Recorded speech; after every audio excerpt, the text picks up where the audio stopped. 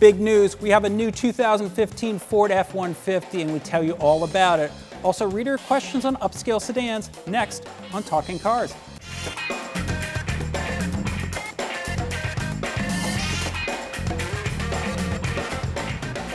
Hi, and welcome to Talking Cars with Consumer Reports. I'm Tom Mutchler. I'm Gabe Shenhar. And I'm John Lincove. Cojones. Chutzpah. You might even say balls. I just did. That is what it took for Ford to radically change that F-150 redesign. Parked behind us is a new 2015 Ford F-150. By far the biggest step in pickup trucks technology in a long time. Gabe, what are the big changes here?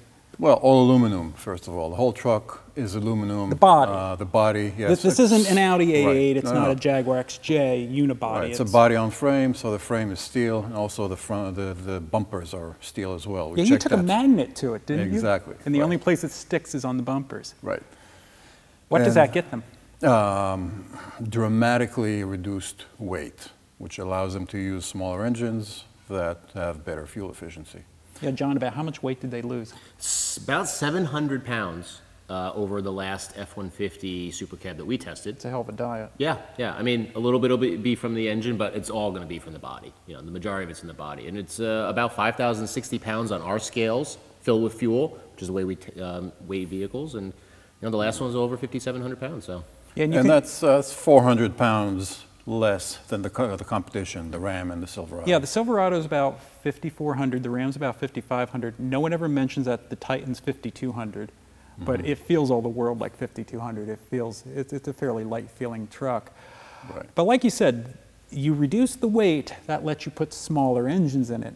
This truck has a 2.7 liter V6. Yeah, that's a pretty tiny V6. Yeah, you consider a Dodge Dart can barely get itself around with a 2.4 liter. Yeah, so turbocharged engine, you know, you open the hood up and you see this big space, you know, where they could fit a V8, you know, and then there's this little 6th place back there. But I was surprised driving it at first, you know, wasn't 100% sure what they had dropped off because there was no paperwork. I was like, well, you know, if it's a 3.5, it doesn't feel great. No, it felt really good, really pulled on the highway, very tractable, you know, good response. And yeah, I mean, if it's pulling around so much less weight, what is it going to do to the, I think, 15 miles per gallon or so we got in the last one? You know, ittle be very interesting to see when we rig one that we buy. Yeah, what do you think of driving it around performance-wise? Well, I actually looked under the hood and I thought it was a V4. There was so much space in there. It is. It's a big, giant space. Yeah. No, the engine feels great. I mean, the truck does everything it needs to do. I mean, it'll lay rubber all right. Well, that's important. So, I was pretty impressed with the response of the engine and the transmission, how it's matched to it, and the truck is really quiet. Yeah, I mean, you know, the truck never wants for power. You compare it to the Silverado, which has a bit more horsepower and a little tiny bit more torque with the 5.3 liter. The Silverado feels like a dog compared to this. It feels underpowered. Yeah, you really have to dig into that throttle. Lethargic throttle response, and you know, which is with all those trucks. I mean, numbers-wise, it'll be interesting to see how it matches up. But see the pants feel. Yeah, this feels like a rocket ship, and that feels like it's got an anchor. Yeah, no, exactly, and it's something you would never expect from this. It's, you know, how lively the powertrain feels, and you're right, it is quiet. You know, you don't think that because this is some small turbocharged engine, you're revving the pee out of it all the time. You're not. Not at all. I mean, you have so much readily available torque here. It feels very effortless. Yeah, I mean, I spent time in it, and then spent time in our Suburban, you know, which is a very quiet vehicle overall, you know, for a big truck. This felt even quieter. It feels almost luxurious inside. You know, you just have, you know, a little wind noise off the mirrors and such. But aside from that, yeah, really silent, really nice place to be. Yeah, wind noise is my only noise complaint. But again, you know, it's a very quiet truck. You mentioned 6-speed automatic. A little surprised, you know, it's not an 8-speed automatic, you know, like Ram has. No, Ford doesn't have that yet. No. I expect, though, that they're going to play this game of leapfrog, where they'll come out with this truck. I bet it's going to have best-in-class fuel economy. Yeah, well, for a gasoline one word engine. of caution in general, Ford EcoBoost engines haven't turned out in our tests to be all that they cracked up to be in terms of fuel economy. So we'll wait and see on that. Well, but I mean, you're right. When we tested the 2011 F-150, we bought both a 3.5 liter EcoBoost, which turned out to be a volume selling engine, a very popular engine upgrade, and the 5 liter, and they got the same 15 miles per gallon. Right. I think though both of them are going to move forward because you're losing that 700 pounds. Oh, yeah, absolutely. Yeah, I think the Silverado 16 miles per gallon overall, I think there's a good chance of them beating that. I don't think they're going to get the Ram's 20 out of the diesel The Ram. diesel, yeah. Right. You know, I couldn't resist. Aluminum truck, my aluminum Airstream trailer. No, Match made in heaven. of course. It is, it is. I had to hitch them up together. I was amazed. You know, it just pulls so easily up hills. My trailer weighs about 5,300 pounds. It pulled it with no problem at all. You know, it never dipped below 4th gear. You know, even on hills, on highway grades. I mean, I'm not towing mountain passes out west, but it's amazing. I don't think people are going to expect what this truck can do. And you can tell what gear you're in because you have that nice display in there. Huh? Yeah, I do like that display. I'm wondering though if a lot of people are going to go in and they're still going to get a 3.5 or a 5 liter because they think they need it. I don't know. It would be interesting to see. I mean, I think most people, I don't even know if they realize the displacement that is in the engine. You know, look, you said the volume leader last time was the 3.5. Yeah. You know, so obviously people are open to buying a turbocharged engine in the truck, you know, and a smaller engine at that. It's not just V8. So, Sure. you know, I think that there is a window. You know, and again, if Ford's delivering on numbers, that's the big thing. You know, it's one thing to say EcoBoost, like you talked about, and then like, well, it's not getting any better mileage than the V8. You know, that's going to sway someone to go pick up a V8. You know, just for a macho-ness. Well, the V8's going to sound better too. Well, exactly. I mean, this is quiet, Yeah, but the yeah. V8 is going to sound But better. you know, if they throw up it- a 16 or a 17 miles per gallon overall, you know, that should shake some people. I think you're right though. If you didn't know what engine's under the hood, you wouldn't know by driving it. Yeah. Yeah, I mean, you'd have some no people idea. or dealers may not even put a whole lot of emphasis on the displacement here. Yeah, maybe not. Although that said, I think the 3.5 and the V8 are going to be rockets. I think they're going to be a whole lot of fun. It should be. Going beyond the engine, driving the truck. How is it to drive? I wasn't enamored with the steering. I know you guys both like it much better. I felt a little weird on some turns where I felt like I really had to turn in more than I anticipated. Aside from that, driving it's fine. You know, I didn't have a lot of lane wander. I didn't feel as a lot of overcorrecting. Again, quiet, not as compliant as the Ram with its independent rear suspension. Well, the you coil know. spring. Yeah, the coil spring. Excuse me. Yeah, no, not not independent rear. My error. The coil spring. But still, it was a nice truck. Your thoughts? Yeah, I think it's quite pleasant to drive. It feels relatively agile for a truck. Especially compared to the previous F-150. Oh, that was it's- always the right. truckiest, well, Yeah. actually, along with the Tundra, that was one of the truckiest trucks you could buy. Right. So I think there is a nice turn in the response with the truck, and it feels kind of light on its feet.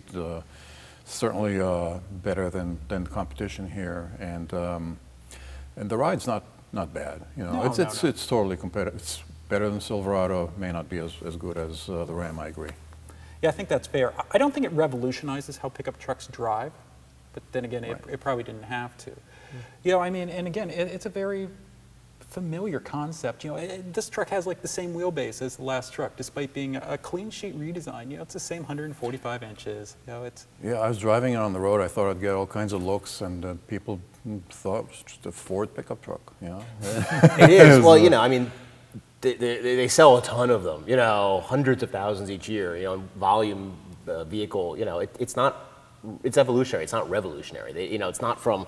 You know, you see some of those old ones in the 90s, and they're so tiny with the little nose, and then you see this, and oh my God, that's obviously a new truck in comparison. But yeah, you know, I mean, maybe it's a little Tundra-esque grill on the front, but aside from that, it's an F-150. It just has that Ford DNA, and next to each other, you'll pick it out. But going past, yeah, it's a Ford truck. There you go. Yeah, you know, despite the opening, you know, about how risky this is, what's risky is the building it. What's risky are the financials. You know, getting this much aluminum, you know, to build 400,000 F-150s, figuring out how to form that, figuring out how to have repair shops fix it.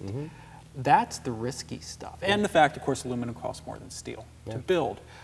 That's the risky stuff. I think, though, they were smart in playing it safe with the styling, playing it safe with the general concept. If it ain't broke, Right. And don't fix it. You know, Yeah, top the selling. interior's very familiar. Oh yeah. You know, roomy, comfortable. I like the 4, you know, plugs for charging, you know, stuff. You know, you could Lots you of could plugs. lots of plugs. You know, lots of power outlets, knobs still.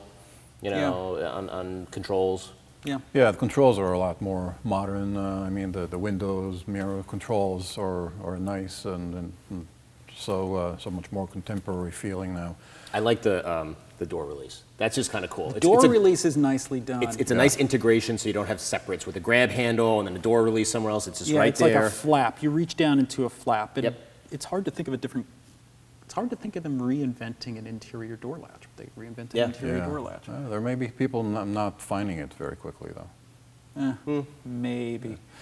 And one thing that it doesn't have that the Silverado has is auto four-wheel drive. So I think that's a real advantage in The especially set it and forget it just concept. set it and forget it. Leave it in auto for the rest of your life. That's, I think, the best. So you don't have to think about and make a judgment when to be in four-wheel drive and when to get out of four-wheel drive. Like maybe pulling out from a chip-sealed road, like around our test center, onto a paved road, where I was like, oh, let me just make sure I don't spit gravel back at somebody, no, and I put it in four-wheel drive. I take the truck home, and like I think the last thing Dave the Carrier told me is don't get it dirty. Don't get it dirty because you're going to bring it in and put it right on the set. I turn the corner and there's this chip sealed road. I'm like, that's just not gonna be good. Yeah. But it worked out okay. Yeah, you know, interior is very comfortable, huge rear seat, lots of nice features here. You know, they kept the ladder in the back, the optional ladder in the back, the steps on the side. There's spotlights on the mirrors, which will be great when you're backing up. There's a lot of neat little touches here. Yeah, that's particularly neat. The step on the side step, that's really handy. And the better integrated ladder in the back, you know, it's smoother. It doesn't look like yeah. it's tacked on. It's actually integrated. Yeah. Yeah. It looks like it's going to be a very well done truck, very impressive truck. I think it's going to do pretty well in our ratings. It's is highly my likely. guess. Yeah. We'll buy a couple of them when they come out and see how they do. Yeah. Well, this week I forgot the iPad, so I'm reduced to reading reader questions on my phone. But Slumming it. Apple, yeah, I am slumming it. I need a new iPhone 6. Anyway, here's what we got. You know, there's a common theme. You see questions over and over again. You see people mention cars over and over again. For some reason, the Volvo S60 keeps coming up. Really? Yeah. From Justin Clark. This is from the show about buying cars for your teen driver. I actually think that a late model Volvo S60 would be appropriate. Yes, they can be expensive to repair if they break, but they fail less frequently than German cars. My parents bought my sister a 2001 S60 when she turned 16, and we never really had any serious problems with it. And it had traction and stability control as well as a wet weather mode. Now there's a trap there, isn't there? Thinking that What is car it? has stability control. Well, some years, yes, the Volvo called it DS something, stability, acronym, confusing as hell, and it had only traction control, no stability control. Yeah, and the you way expect that a car company like Volvo will give you stability control. That would be nice. Yeah. I mean, and the trick is, you look, there's a button on the console above the shifter. If it says STC, that's stability traction control. The stability is a misnomer. The real stability control is dynamic stability control, which is DSTC. DSTC, one of those two. Which I think became standard in 08, 09. I mean, it was a lot later than you'd expect from Volvo. The S60 OK car, not. I mean, it'd be interesting to know, okay, in 01, did they buy it new for her? Did they buy it No, used? I think they bought it I mean, used. you know, how Yes, old, so you know, let's just how much you want say, to spend? make sure you buy one with the D whatever. DTSC. Yeah, but I mean, that's going to be rare. It's you're going to probably need a T5 or a new one. Yeah. I know a bunch of people who bought these cars. I mean, 08, 09 is going. well, they built I don't think you want to go older in 08, 09 anyway. No, that's true. They built the same damn car forever. It was the same from Right. 01 to But I 10. think, yeah. 10 or 11. I think it's a very, very nice car for a teenage, and probably I think you're getting some discounts with insurance with a car like that. It will crash well. Yeah. Let's just hope it doesn't. The teen driver. Yeah, that's true. Let's hope it doesn't crash. Fumbling around with my iPhone. Another question about upscale cars from Andy Davis. I'm saving up money to buy a new sedan in 4 or 5 years. I often wonder if $32,000 cars like the Buick Regal are really better than well-equipped family sedans. Are they? Should I be saving extra money now? Well, let's separate the two. I mean, the saving money is one thing, and we're not financial advisors here. We can't help him there. But I do play think, one on TV. I think on the car question, yeah. I mean, it depends what you appreciate. I mean, if you want to drive something more interesting, more sporty, that is a little fun, then yes, you're getting something more there. But if you value room, rear seat room, then you're not getting anything more there. Your thoughts?